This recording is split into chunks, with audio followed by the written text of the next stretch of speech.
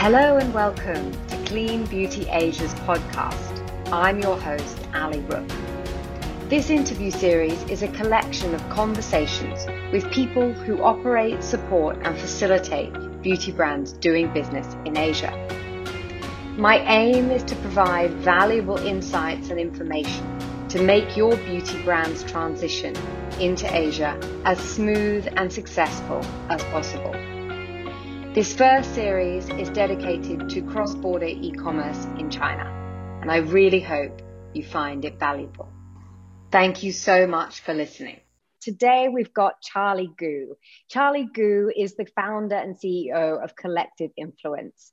It's a marketing agency. He's based in the US, and they really focus on helping beauty brands expand into China by looking at the overseas Chinese consumers, mainly working through influencers in the US and Canada. So Charlie, thank you so much for joining me and welcome. Hi, Ali. Thank you for having me today.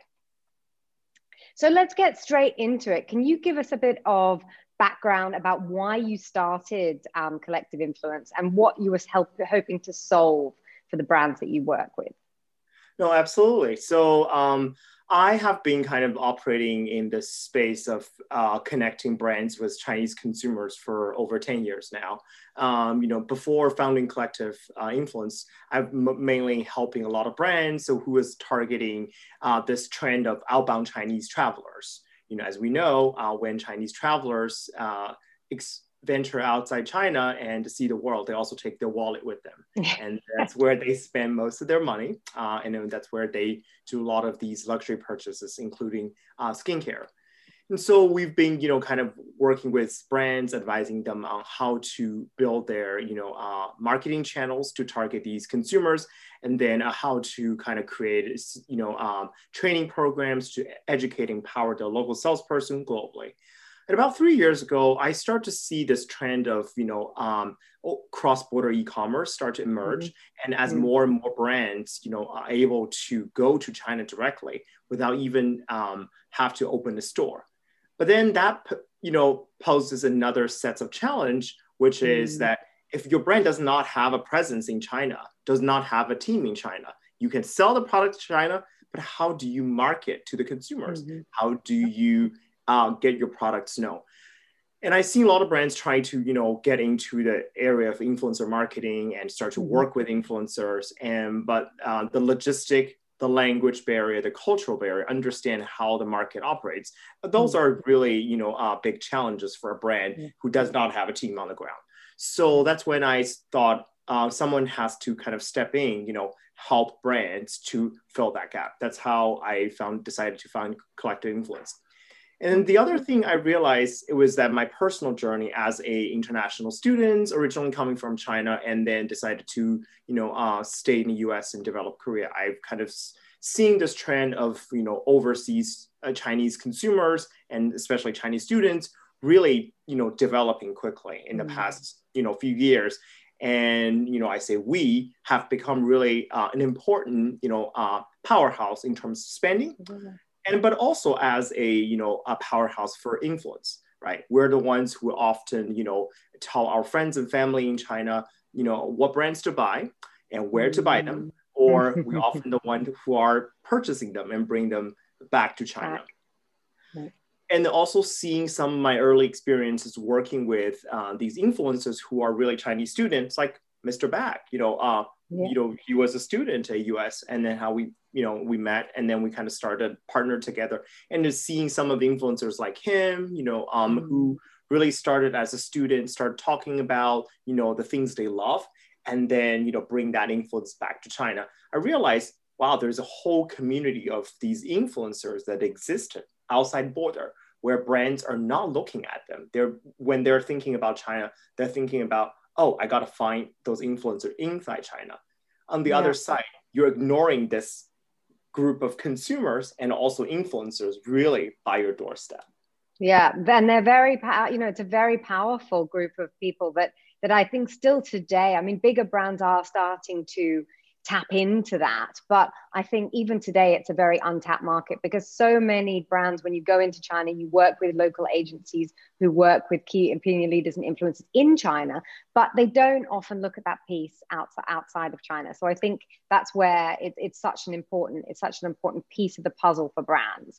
So when brands are thinking about this, so, when I'm talking to brands, it's about before they're in the market, they really want to create that demand, say they're a US brand, and how do they go about it?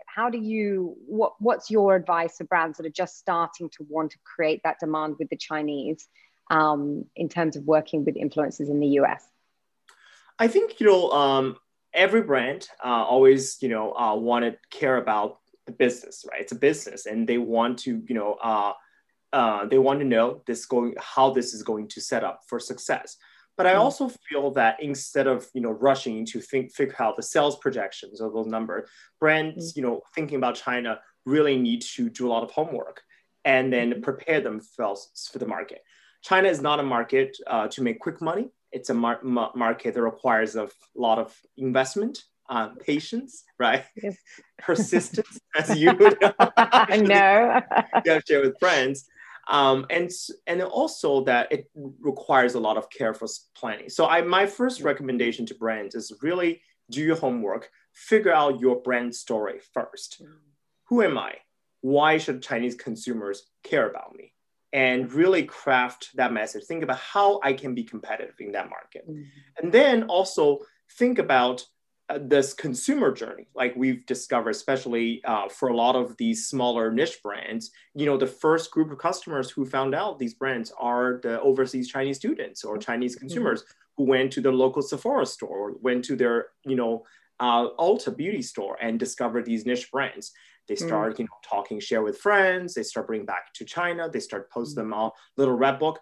So if this is actually how consumers are shopping and discovering these brands, then brand really needs to find them where they are. So I would also definitely recommend brands invest the time, energy, and also carefully building that group of communities who are your existing customers, but also very important advocates as you prepare for your China journey. Yeah, I mean, that's something I often talk to brands about. It's like, look at your current marketing plan in the US and then think about how you can, you can target some of that towards the overseas Chinese community in the U who's already in the US. So I guess moving on from that, what are some best practices that you recommend or that you've worked with some brands in terms of doing that, in terms of really engaging that community?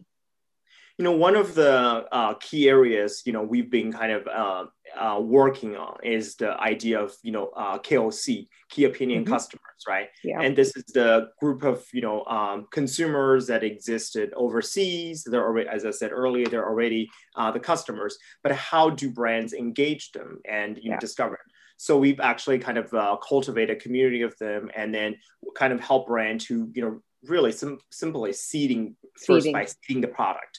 With the consumers, get a chance to know your products, and then I think seeding is important not just to drive the awareness, but also get a chance to test the message and feedback. Get the feedback, right? That is the best research. You can surprised, and some of these reviews that you post on Little Red Book might not be entirely positive, but don't be frustrated. You want that honest opinion. You want them to tell you why this doesn't work. It is the fragrance, it is the formula, it is something that, or the price point, they'll be honest with it. I think getting that message right is very important.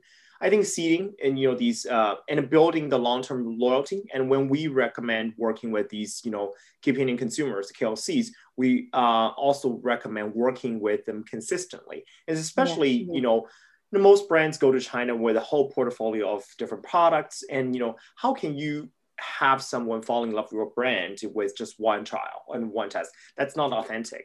And I think that their followers want to see, whether it's a KOL or KOC, their followers wants to see there is consistency. They want to look at content that see this influencer really believe in the product. I've tried all of them. There's good ones, there's bad ones, or there's absolutely favorite ones. So I think having that long-term relationship, it's also very important. You can don't be afraid to go back to the same one if you find they really love your brand and become the advocate. And also incorporate them really in your social media planning. I know that there is a lot of kind of attention on how important celebrity is, how important the big, influencer. But I think before investing those big names, really focus on the core customer, or those are real, customers who care about your brand, and incorporate them into your social media planning, say, put their content on. It's just, 100 times more authentic. Absolutely. Yeah. And I mean, I think key opinion consumers are a core part of the strategy, both outside China and once you get into the Chinese market, right? Especially if you're using for beauty, you're using a platform like Little Red Book.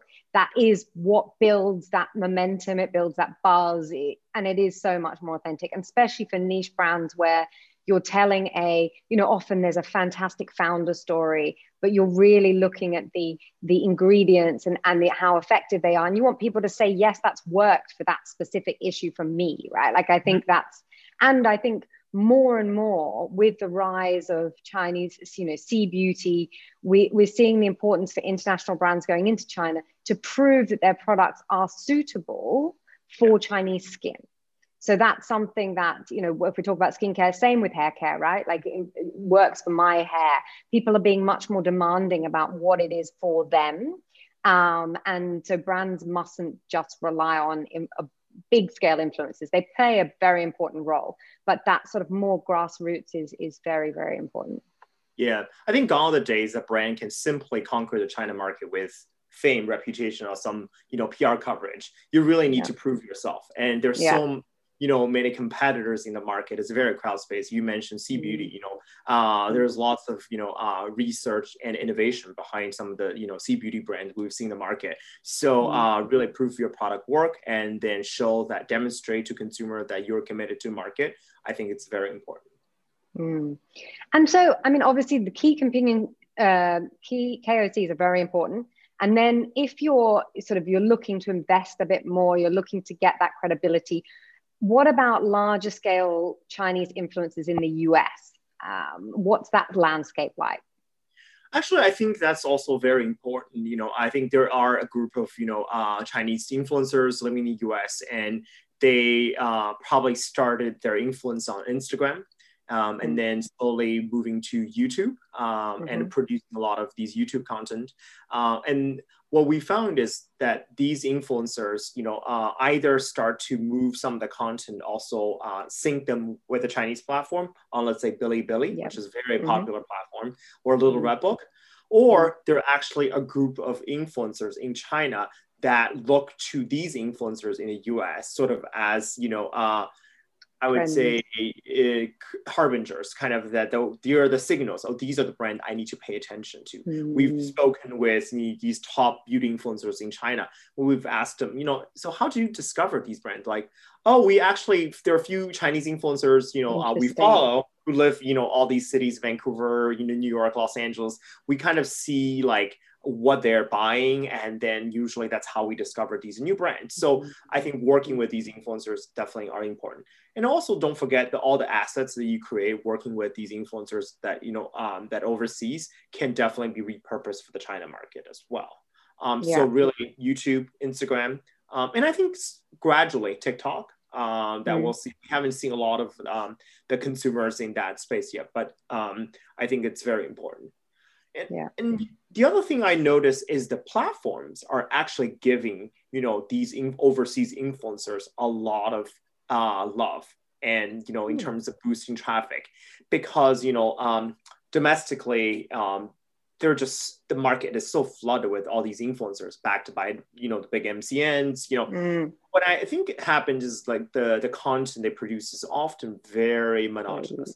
It just, everything looks the same. It's quite a formula. So consumers look at these, international influencers, overseas, influencers, think their contents are much more interesting. They're more diverse on my life, very authentic. And so I think the platform realized that they really need to kind of give a bigger platform for these audience. I know a platform like Little Red Book, for example, has been carefully and aggressively poaching these influencers, say, hey, we want you to come to our platform and share your lifestyle. And so this community of influencers are gaining influence, getting their foot into China as well.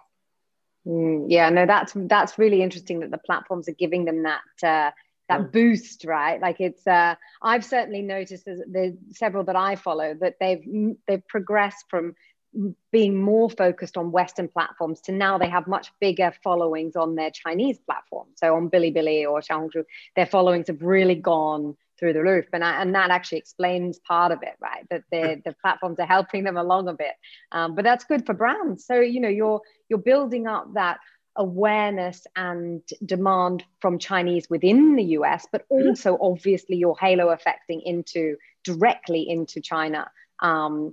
Because I think part of it is the influences, and part of it is the Chinese in the US having that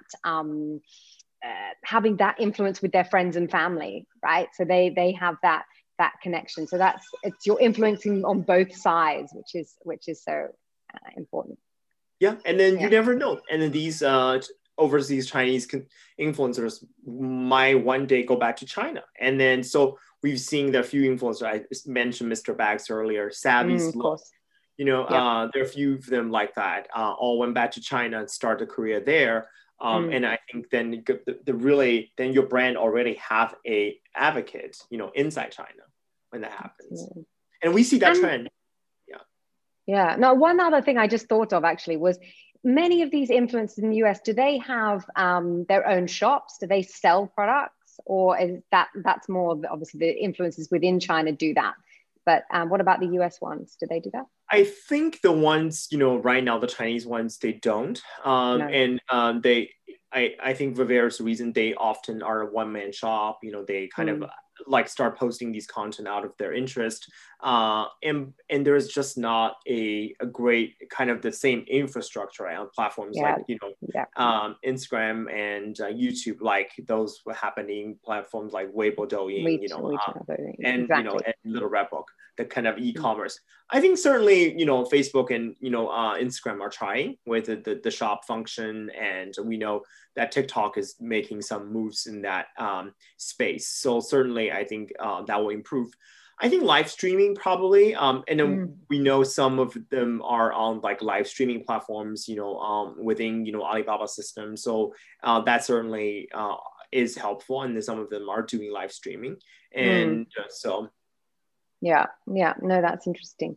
And so apart from KOCs and KOLs, influencers, what else would you advise to brands in the US that are looking to the China market in terms of drumming up demand before entering with the local Chinese community in the US? Are there any other platforms or levers that you recommend brands to use? I think that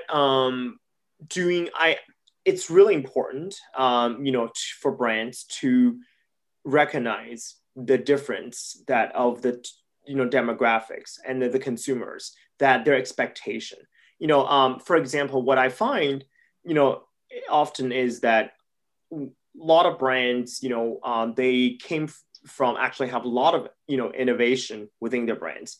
But when they're trying to sell in the US, they're often trying to simplify the message. Make a very like one key tagline. But the Chinese consumer wants something different. They want you to go very, almost very nerdy, getting into the nitty gritty, the ingredients, the formula, the science, everything. So that requires a different, almost formula or not formula in the sense of, product, formula in the sense of marketing. And so don't use, what you expect, what you do here, and then take that to China. Really think about time, prepare all those. Do you have a director of education who can help you prepare those, educational materials? Then that can be translated and localized. That can give to whoever you were talking to, right? Figure out the brand stories and then think about how do you, redefine the messages and then the localize again for the Chinese social media. I think those exercises definitely, it's painstaking, but I think it definitely worth the effort. Yeah. Don't just rush to say here's, and then you'll be bombarded with questions and say, what is this? What about that? And then that would just kind of show that your brand's lack of commitment.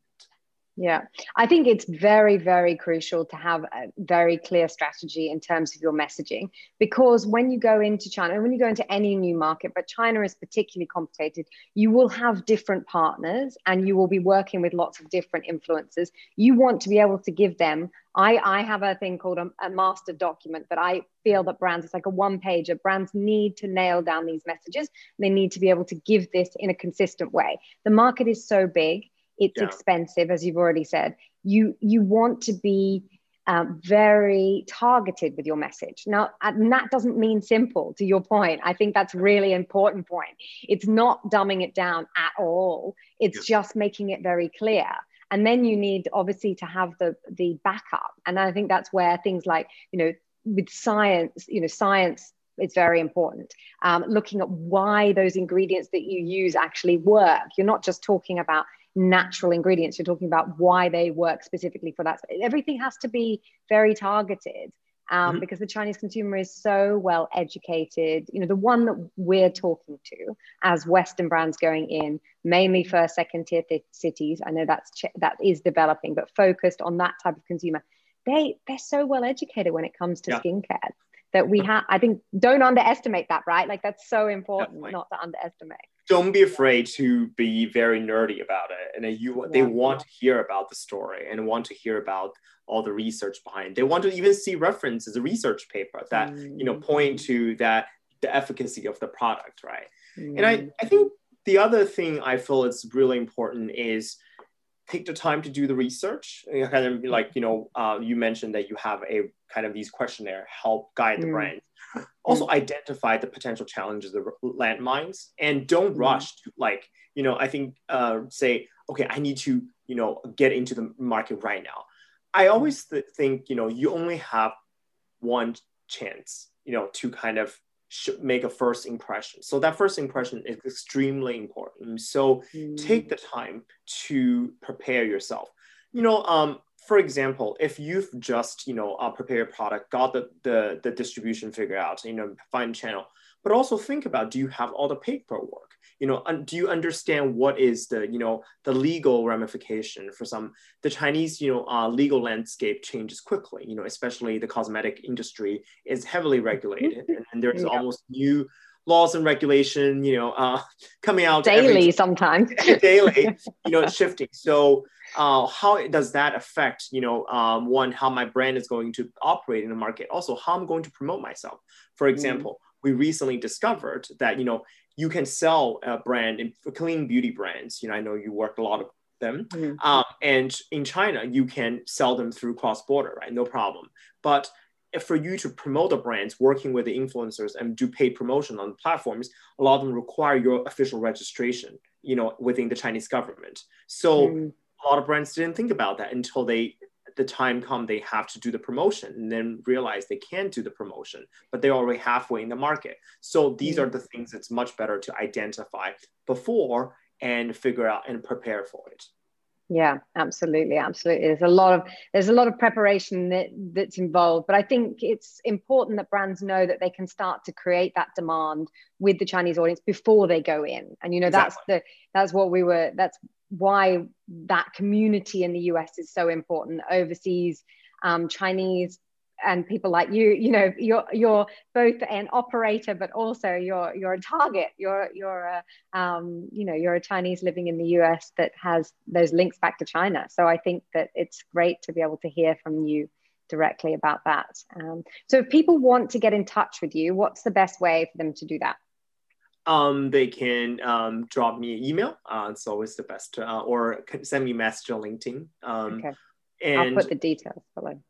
Awesome. Yeah, that's we always love to talk to brands, just even kind of hear their stories and and I'm always very honest with brand, and I think that if we feel that you're not ready, I will tell you. I think to me I think it's really important to be frank about this, because I think not it's all about timing, right? And then maybe some brands are maybe not ready, so don't do it now. And to think about the platforms, maybe this particular platform might not be your best solution if you're really small. And the other thing I want to add is that there is this myth of 1.4 billion people, but at the end of the day, your target customer in China, it's a tiny fraction of that number. Don't be, obsessed with that big number. And you are really focusing on small groups. So don't try to target everyone. Really focus. You kind of, mentioned that earlier. But I think find out who exactly that ideal customer is. It's super important, and it will save you a lot of time and money. It's kind of like I call it acupuncture marketing. I like that. I love that. It's definitely like acupuncture, and you've got to be real. And that's something that a lot of brands overlook because I think the industry and operators always talk about the opportunity of the market being so big. And of course it is big, but actually, you can get completely lost in that if you don't find people that really are going to be interested in you. So agree. Yeah. Read the fine print. The stock market is full of opportunities, but mind your own risk. Love it. Thank you so much, Charlie. That was a great conversation. I'm sure people will be in touch, and thank you again. Thank you, Ali, for having me. Thank you so much for joining me in this episode of Clean Beauty Asia, the podcast, with me, Ali Rook. I hope you found the content useful with tips and tricks and takeaways that can really help you move your China journey forward. I always like to hear from my listeners, so please join me on LinkedIn, Ali Rook, or Instagram, Clean Beauty Asia, and I'll be very happy to talk to you more. Thanks again for listening. See you next week.